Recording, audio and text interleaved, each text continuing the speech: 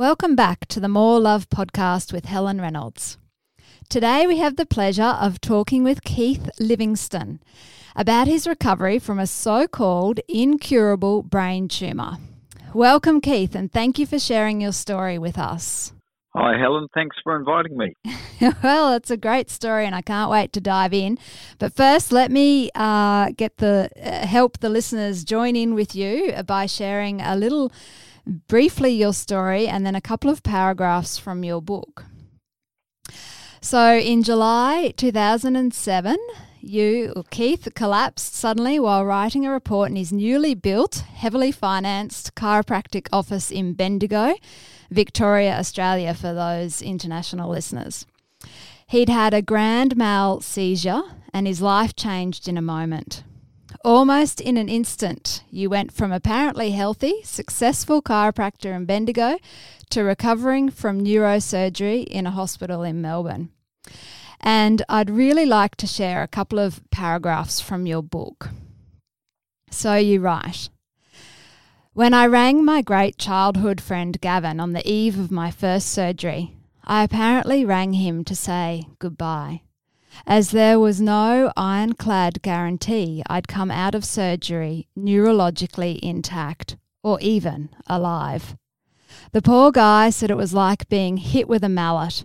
The subtleties of beating around the bush are not my strong suit.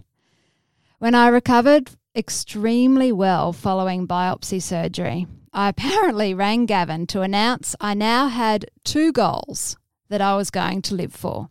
First, to see my fifth child born, and, God willing, to see my child start school." And a little further on in the book, "The neurosurgery registrar at St Vincent's Public Hospital in Melbourne was a tall, pleasant younger man named Paul.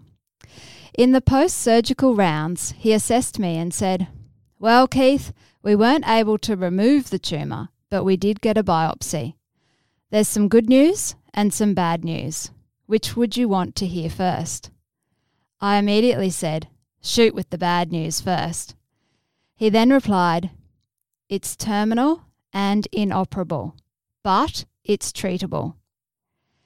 He was studying my reaction to this news closely. However, I decided to make light of it by saying, 'That's okay, we're all terminal, aren't we?' He considered my statement seriously, then agreed with me that in fact we are all terminal. Initially, I was diagnosed with a fairly lethal type of brain tumour with a grim prognosis. This was called mixed anaplastic oligoastrocytoma, grade 3, a tumour that sent out a root system like a weed would all through my brain. This condition had a median survival time of 18 months. And then the last paragraph. After chemotherapy and radiation therapy, the tumour shrank significantly and remained stable for quite some time. A year later, the tumour took off again, changing rapidly to the most lethal of all brain tumours, a grade 4 glioblastoma multiforme. This is unhappily coined the brain cancer death sentence. Apparently, in North America each year, there are 12,000 diagnoses and 12,000 deaths from this malicious entity annually."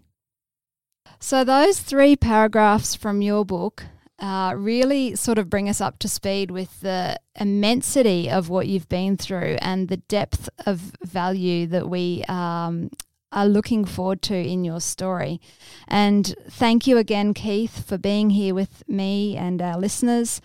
And I'd like to dive in really deep with the first question and ask you, how did you feel when you decided, I mean, you really had to make a choice that you would see your fifth child be born and see her start school? Yep, you've hit it on the head, the nail on the head there, Helen. Everything's about decisions, and long before all this happened to me, almost precessionally, I've always been interested in people's survival and how they got through things, and it's just part of my psyche. So I've read a great deal over the years from people who have survived terrible things, way, way worse than what I've gone through, way worse. So they have commonalities in their stories, in that they make at some stage a decision, and we know from the philosopher Goethe that decisions have power in them. And so, if you want to switch on your survival, you've got to have something to pin your survival on. And one of my favourite philosopher scientists is Viktor Frankl, who wrote Man's Search for Meaning. And I write about him in the book, and he's one of my all-time great mentors. So these guys speak to you through time and through experience and through their words. And he was a remarkable man who was known as the founder of a branch of psychology called logotherapy. And Viktor Frankl was the survivor of 3 separate prisoner of war camps during World War II for the offence of being a highly qualified academic and a neurologist and a psychologist. That was a terrible thing to be as a Jew in post-war Germany. So for that, he was imprisoned in 3 separate prisoner of war camps. But how he survived was remarkable. He developed a technique, all of his own making, in the prisoner of war camps, which he later called forward focusing. So what happened was he would be getting his routine beating with canes from SS guards, and he removed himself from that situation to a place far in his imagined future where he was talking to a big lecture theatre packed full of psychology students in his future place. So he removed himself from the beating he was having in real time, projected himself into his future, and from there he looked back and was able to describe coherently what was actually happening to him in his imagined past from his future start. Do you get what I'm saying? So, yes.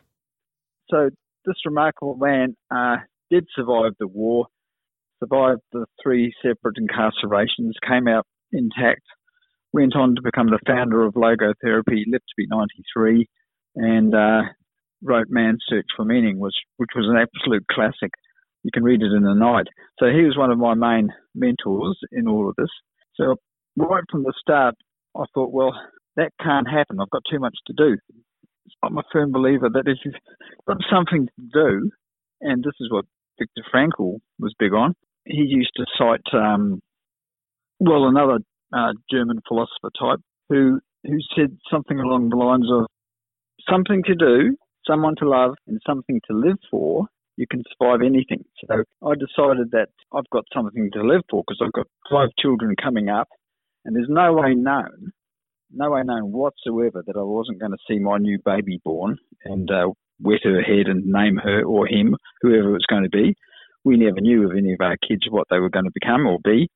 So I just decided to mark a really big line in the sand that there's no way known I was going until I saw that baby.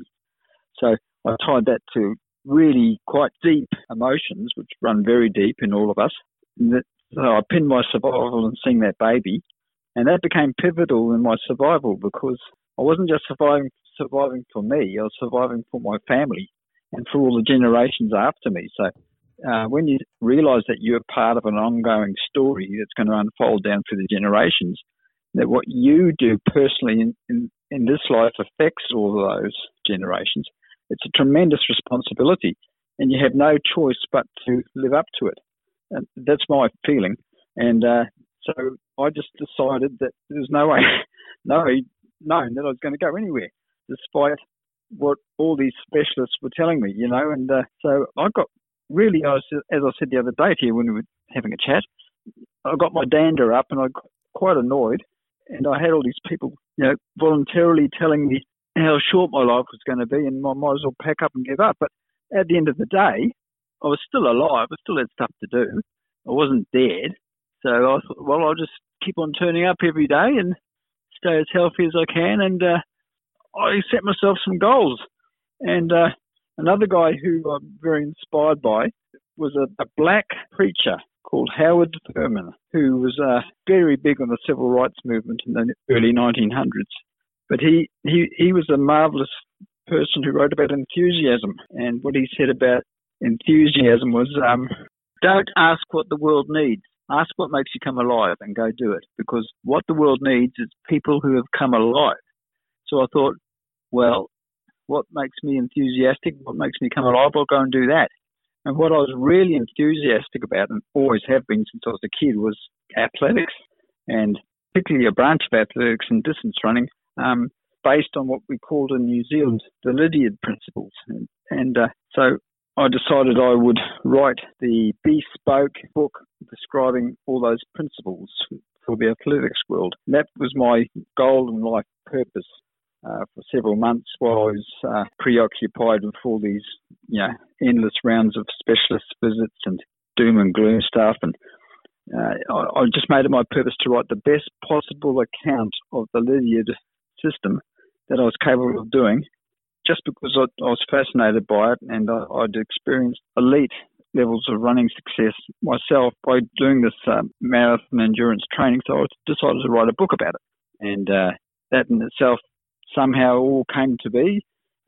It achieved publication without me looking for an author or publisher, and so that became something for me to focus on, and it was something I was enthused about and something I loved, and that had a life of its own and got published. And so I'm very much involved in all those things, and that to me is one of the keys to why I'm still around and doing things, because I've got plenty to do, and I feel my time isn't up yet at all. I am amazed sometimes by what I've got through, because it's actually not anything to do with me.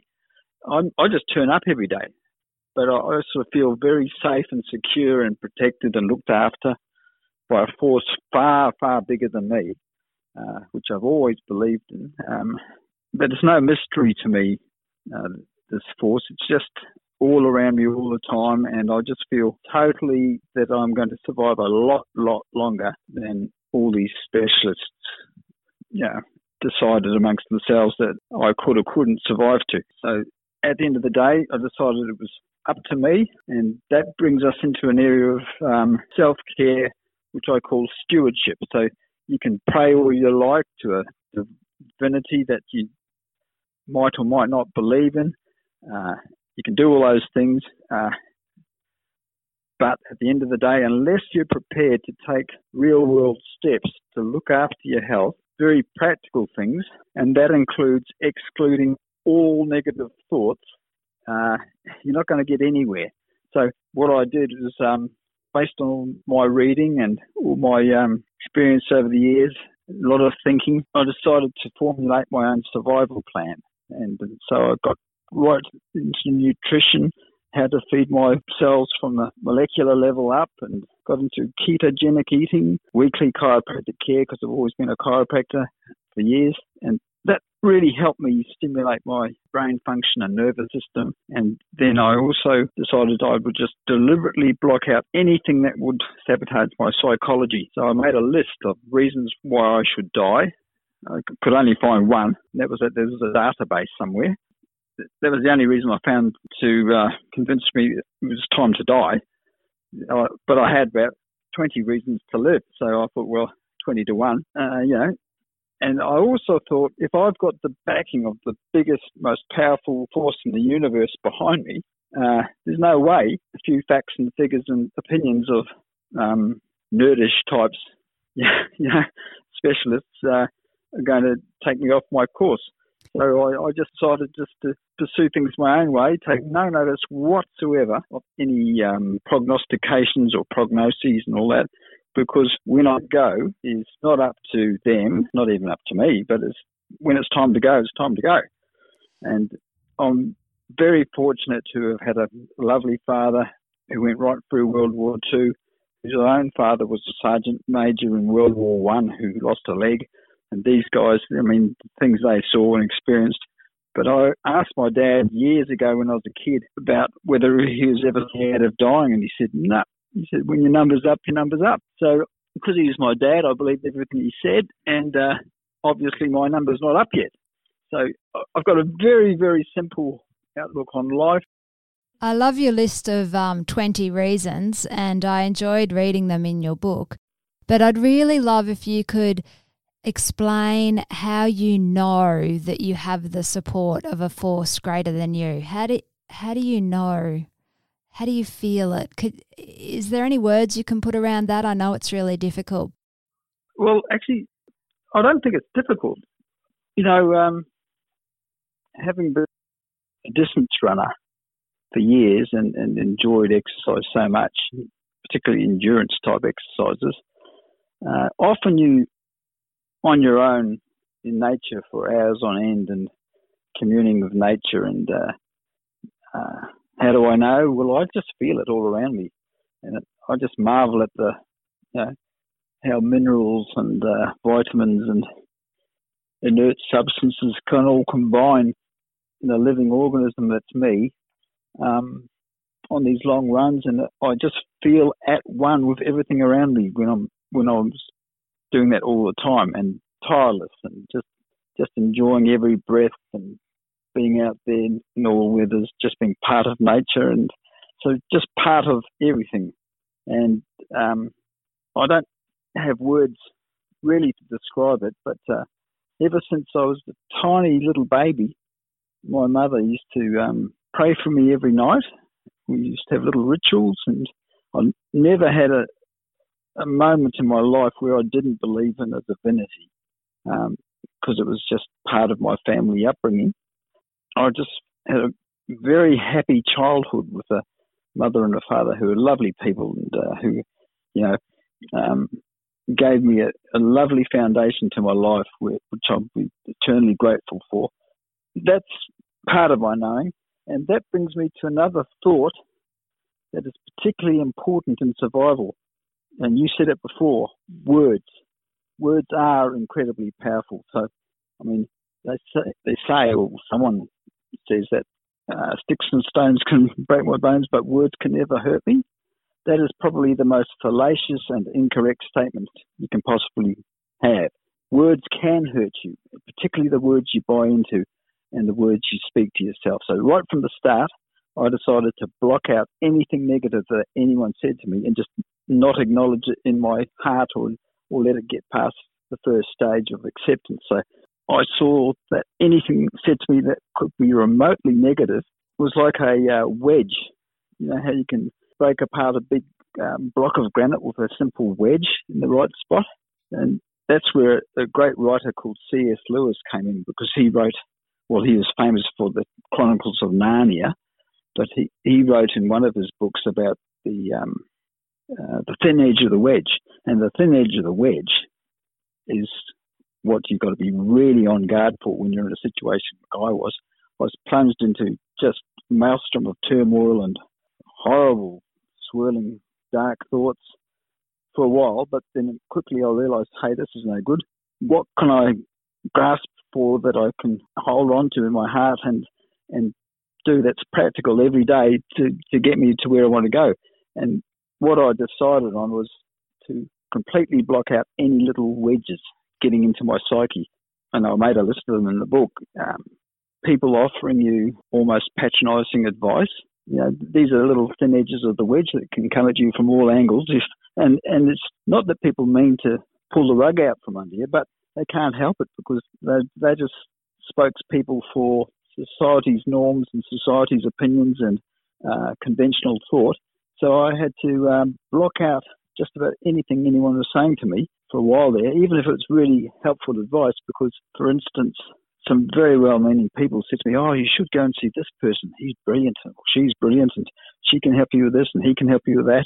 But if I was actually going to go and see all these people, that would be a whole lot of time, a whole lot of angst, you know, and it's all energy, it's all nervous energy, and I needed to hoard that energy for myself and absolutely look after that life force so that I was going to get through this thing. And I'm very focused on survival the best way I can. So, like I say, words are all important. So I will never say anything bad about this condition. If anything, I just make light of it, like I did the first time. People say, oh, gee, that's terrible, or how's your health? These are sort of little wedges that come at you. How's your health, Keith? Or are you well? Or things like that. And then people come along and you might have a situation like I did with one poor old guy who was obviously grieving over his son who died from the same condition I had. He said, "How's your health?" I said, "Oh, it's great," which I always say as a sort of default answer. Everything's great. And then he said, "Oh," and I said, "Yeah, I'm pretty sure I'm going to get through this," which I was. And then he said, "Oh, yes, my son thought that too before he passed on."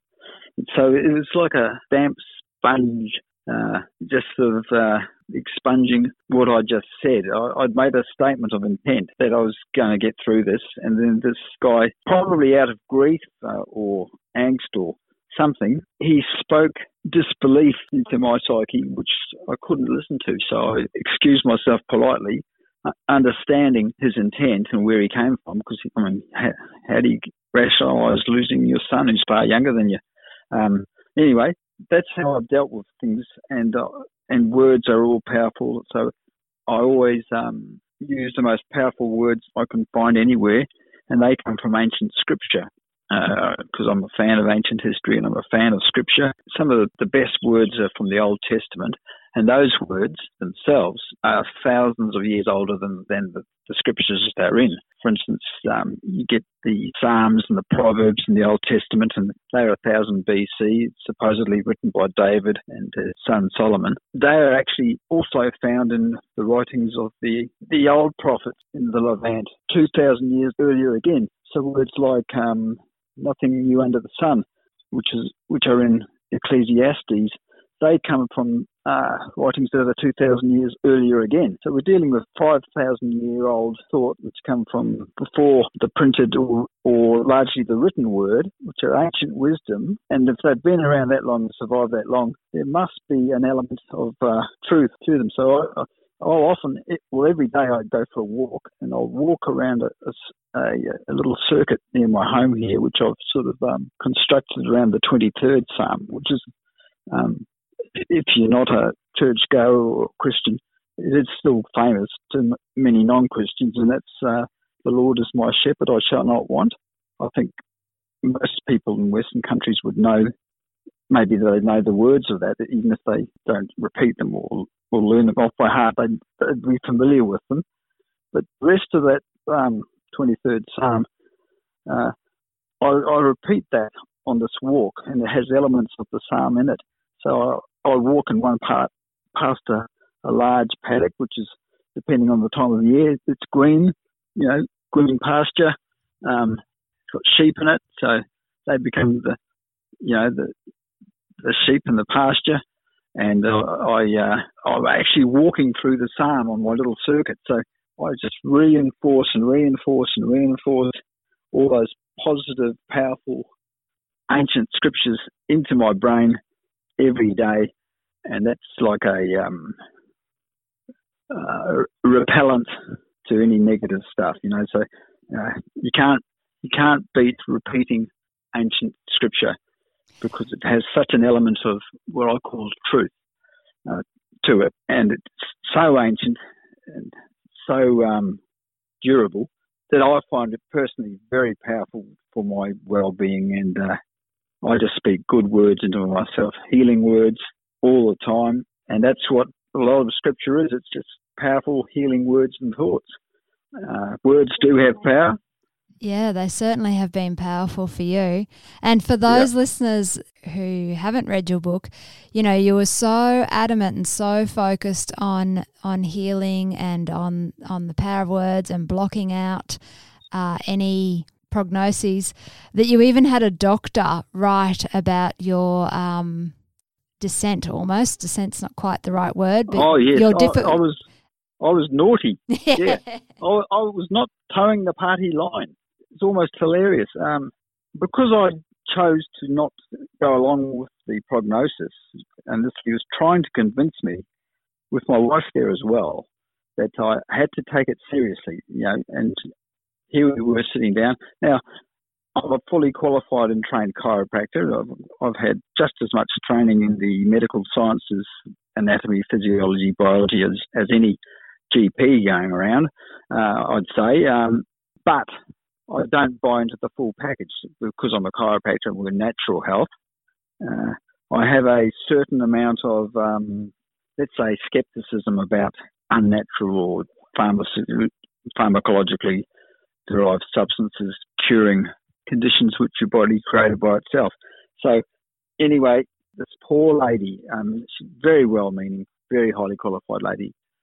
She's in charge of the oncology radiation department. So she's an absolute expert in how to apply radiation to tumours. And she had seen the MRIs, and they were woeful, apparently. And then she was in the room there, and she's saying, "You do realise, Mr. Livingston, that you've got a terminal condition, and it's very aggressive, and it could finish you off." Words to that effect, you know. I said, "Yeah, I realise that's what you believe, but I don't believe it. I don't choose to believe it. I don't want to believe it, and it's not going to happen." And she looked at me like I was absolutely crazy. And looking at it objectively, here I was, a guy who, just had a terminal diagnosis. Really, the survival rates for this, I'm way beyond the norm, apparently. Yes, let's just put it into perspective. 2007 was 13 years ago. Yep. Yeah, so if you reach 10 years with this particular condition, that's called the survival rate. Your chances of surviving it, now that you've gone that far, are the same as any other person without that condition of your age in the population. So I've reached population survival rate long since, and so going sheerly by survival statistics, then I've got every shot at living a long time, same as anyone else, which is what I'm aiming to do. And it all comes down as well to belief. So I love words. You know where belief comes from? It comes from the Middle English, ancient English. And as far as I understand it, be in love with. So I am not in love with the idea of carking it or going belly up early, but I am in love with the idea of surviving a long time and living to a grumpy old age or an old age where I can be a nuisance. I love to be able to live a long time. That's what I want. And I'm going to do my darndest to get there every which way I can. So that's what I'm in love with, is the idea of a long, healthy life and being of use and service till I'm no longer viable. So die of old age, worn out. That's fantastic. So belief means being in love with, a certain statement or set of or group of, a sentence, a group of words. Be in love with, yeah. So once you understand the words behind the words, then you enter another dimension of understanding where how powerful words are or could be, and what the words you say to yourself and what you say to yourself can dictate all outcomes. So another great quote I came across was with the hard-nosed General Patton. He must have been really bad because he was known to have actually slapped a soldier across the face with his gloves for being a coward, and the guy was shell shocked and had been in battle, and so he was he was pretty bad. But one thing he did say, which I thought was useful, was, "I'm only beaten when I admit it." So if you never admit anything, and so what I've found I had to do with all these specialists and people who knew far more than me about this condition than I did, was that I never admit that what they were saying was possibly true, and that all they were doing to me was just speaking words at me, and I'll just have a process where I just bounce them off me like a Maxwell Smart had that cone of silence which he put down. Yes. Do you remember that? Yes. Yeah, so I have this cone of silence I just bring down over myself, and all those words just bounce away, and I just don't worry about anything. And that's another key too, like worry. We're told in the scriptures in Matthew, we're not supposed to worry. Now that instruction, and the New Testament is just instructions really, it's not commandments like the Old Testament. If the Master of Life, or the Lord of Life itself, as I like to call him, which is from C.S. Lewis, the Lord of Life itself has said, "Don't worry." Well, I won't worry. That's an instruction. If you're not supposed to worry, why would you worry? We're told not to worry. You've got nothing to worry about. and we all go in the same direction at the end of the day. So we're all going to die at some stage, but we're not supposed to worry, and we're supposed to enjoy our lives, and that's what I'll do. And I'm just following a mandate from the Lord of Life itself. I think it's really fabulous, and it leads right into another paragraph that I really wanted to share from your book. It's about the word sin. So reading from your book. Since we are surrounded by such a great cloud of witnesses, let us throw off everything that hinders and the sin that so easily entangles, and let us run with perseverance the race marked out for us.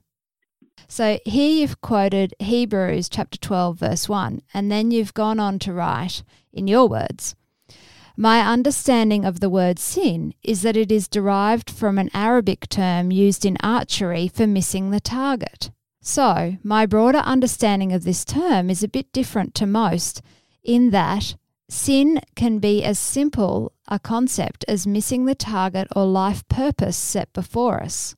There are, of course, many specific ways that one can be pulled off target or off purpose. Some can be inspired by evil, but many more by laziness or lack of purpose. Yep. I really, really liked that paragraph, and I certainly can identify myself personally with a laziness in terms of a focus. You know, I'm not a lazy person, but my focus can be lazy, and it can let in some sinful aspects, you know, in terms of thoughts and words and so on. So I really loved your clarification. Yeah, so where that came from was in Arabic culture with the archers, they'd yell out, sin, sin, if they'd missed the target when they're doing archery practice. If an arrow didn't get in, the guy who's watching the target would just yell out, sin, like miss, miss, miss, you know. So if you have something you're aiming for, you've got to exclude everything else except that. It's called being in the zone. Different names for the same concept, but being in the zone means you really, your whole focus is looking where you want to go, which ties in totally with what Viktor Frankl said in his book about forward focusing.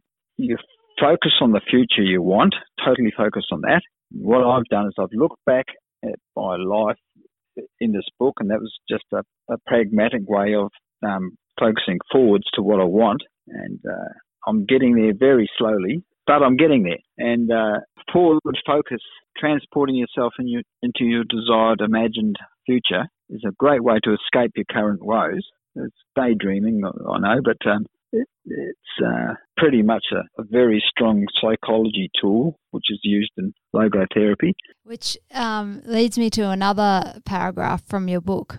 This is how you wrote about it. For years I envisaged a future as a writer and a speaker, meeting fascinating people and researching interesting topics around the world. I regard this little issue as a blessing in that regard. I keep getting told by knowledgeable people that my survival is amazing, or that I am amazing. However, as I am certainly being looked after, I don't personally think it's me who is amazing. I have very little to do with it. It's a bit like being carried on an elevator to an exciting destination. All I've got to do is believe the dream and keep on doing what I'm doing. Yep. My particular inspiration for that was my dear old mum, who passed away a few years ago. She was actually quite excited about the impending prospect of departing the mortal coil. I was lucky enough to see her, because she lives in New Zealand, about 2 weeks before she passed on. She was palpably excited by the prospect of crossing over. Very excited, because it's a new form of life for her. She's very old, and her body was failing her, and she was sharp as a tack mentally, but, you know, she was getting all of those problems of the very elderly, and it's not pleasant for her. So she was very excited. There's a palpable frisson, let's say, of excitement just talking to her, and she knew she was on the way out. One of the things she said to my brother, who'd come over from the UK where he was living to see Mum in New Zealand before she passed on, and to help her out, she moved out of the home into an old folks' home. She told him one night, very late, to go home and get some sleep. But as he left the room, she said, "Oh, everyone's here now, like everyone's here." Like she's just wrapped. Everyone was around her. So who was she seeing, or who was she talking to, or what was the brain doing? But she was happy, really happy. And so obviously at that stage of life, she's 100% alive, experiencing something. I don't know what she was experiencing. Was she imagining it? But whatever it was very real to her. And so I take a lot of comfort out of that. She is quite possibly talking to people she hadn't seen for years. Who knows?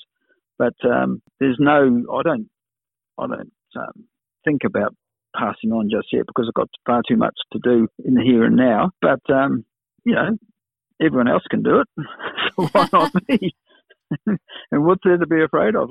And a few times I've actually collapsed and thought I was on the way out with massive seizures, but then I sort of come to, and somehow I'm still here, and my body just decides for me that it's just going to keep on kicking on. So very definitely it's telling me things, even when my own belief systems are being challenged quite a bit. Now, that's happened a few times, but I don't think we've got the time to go into that. It's all in the book. But, I've been very challenged on a few occasions about my quest. But as I say, if the body wants to live to the core of its being, it'll keep on living. And you get good. You get very good at doing what you always do. It's like a training effect. And so if you made the choice, the absolute choice to stay alive despite everything, that's a pretty hardcore choice. Apparently a lot of people get talked out of that choice. And I know where that comes from. It comes from people speaking their medical wisdom into their life, and if you're a person who's always been a good citizen, let's say, and believe what people in authority say is absolutely true, then you probably won't survive something like this. But if you're a bit of a rat bag, or you don't necessarily believe everything you're told, or a little bit cynical or sceptical, you've probably got a better chance than anyone else of getting through it. And not for a moment do I believe that just because thousands of people die from this doesn't mean I have to. So my quest is to be the one that got away. And I'd really encourage people, if they've enjoyed listening to you talk about what happened. I mean, there's so much that you haven't had a chance to cover in this podcast. And so I highly recommend your book, and we actually haven't shared its title. So the book title is Staring Down the Beast, How I Enjoyed Myself Well from a Brain Tumour Death Sentence.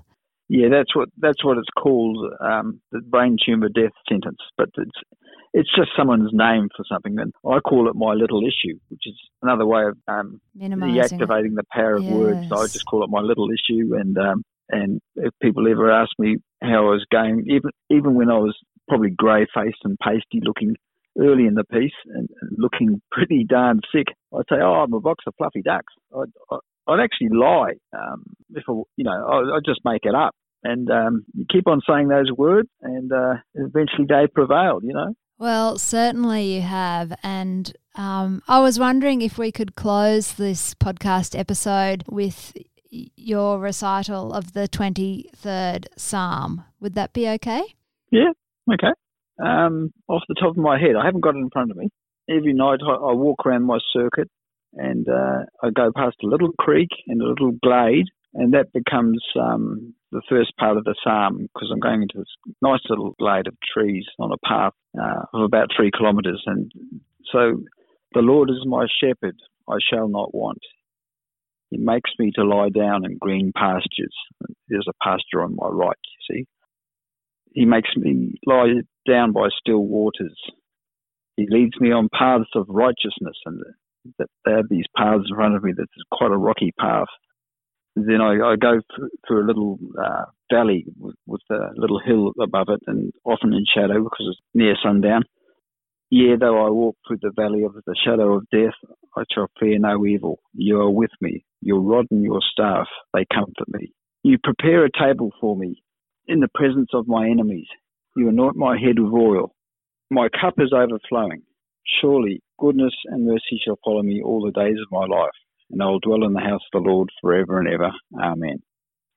So normally if I'm walking, I'm in a rhythm, and I just say that all the time, and it just flows because it's part of my muscle memory when I'm walking. So maybe I should have been walking when I was saying that, but it was very beautiful all the same. I could really feel the depth of meaning those words have for you and how they have healed you.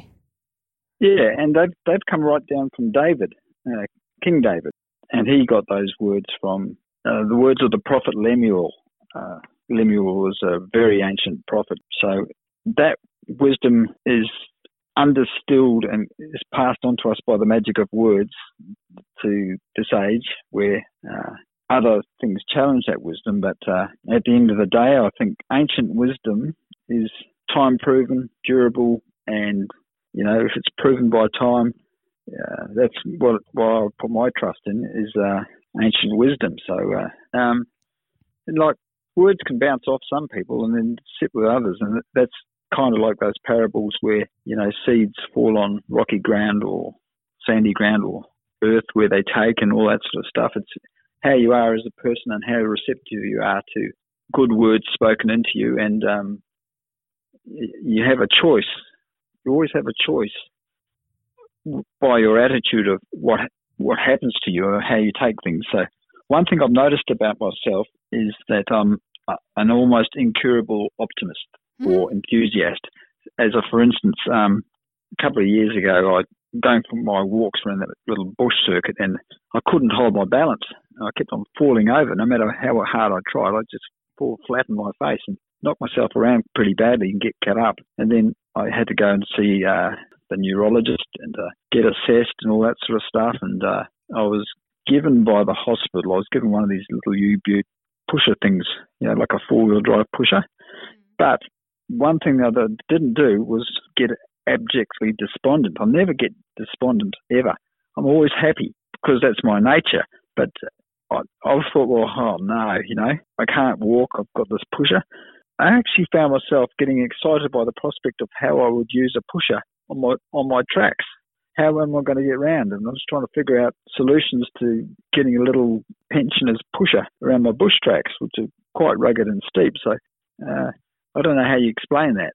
It's just a sort of a inability to feel sorry for myself, because I've, in my life so far, I've seen a lot of very, very sad things, and that's something that impacted me growing up since an early childhood in Kenya. You see some terrible things. So I've never ever felt sorry for myself for anything that's happened. But, life's not fair to everyone. And, if you're someone who demands a lot from life or expects a lot from life, well, probably you're not going to enjoy surviving a brain tumour. But if you can find joy in the little things of life, like poached eggs with bacon or a nice coffee, little things, then all those little bits of enjoyment are what life is all about. So I don't know if I'm making sense there. So I've never felt sorry for myself, but I've always felt grateful for my life. And that's another thing, plugging into the source. So I've always felt plugged into the source of all life. And so if you deny that, and a lot of people sort of think that's getting a bit too, dare we say it, spiritual. So no, you don't say things like that in this day and age. But if you cut yourself off from your source, it's like not answering the call when your dad calls. After a while, your dad's not going to call you anymore. And then you get into trouble and you want to call on your dad and you say, Dad, can I have a loan? Is he going to gladly give you a loan or respond? So you've got to stay in communion with your source and what's made you you. And you, I think that's the best way I can explain my take on the divine and the whole thing. Is if you talk to him, and I call him him because we're told to call him him, he'll talk to you.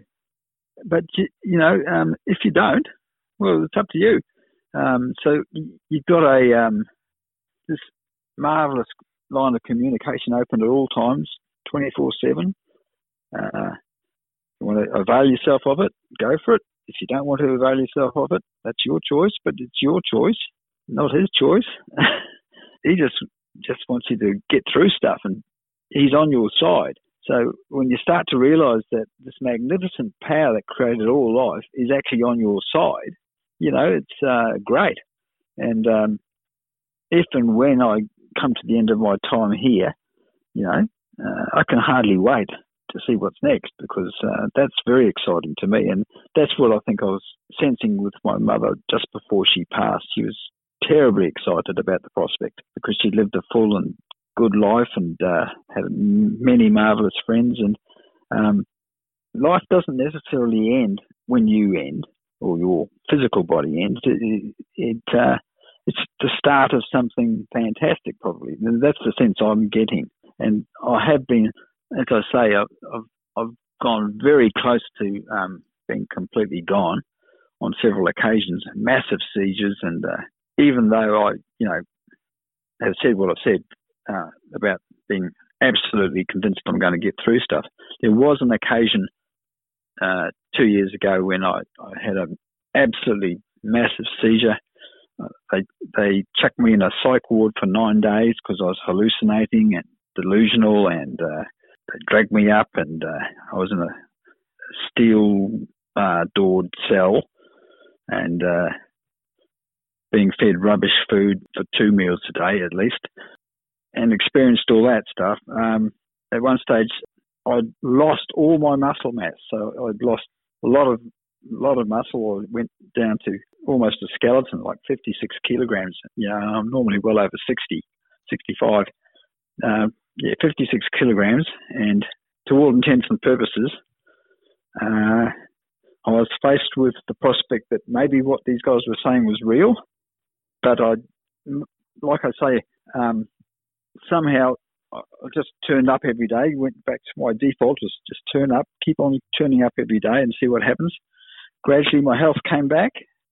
My body's cells decided on their own, without me being any part of it, just to keep me alive, and I'm healthy and well again. And, the only thing I can't do now is play the piano, but I never could before. So that's amazing. Yeah. Well, Keith, this has been a wonderful conversation. You've filled my heart. You've expanded my consciousness. You've made me more determined to be more focused and careful with my words. And yep.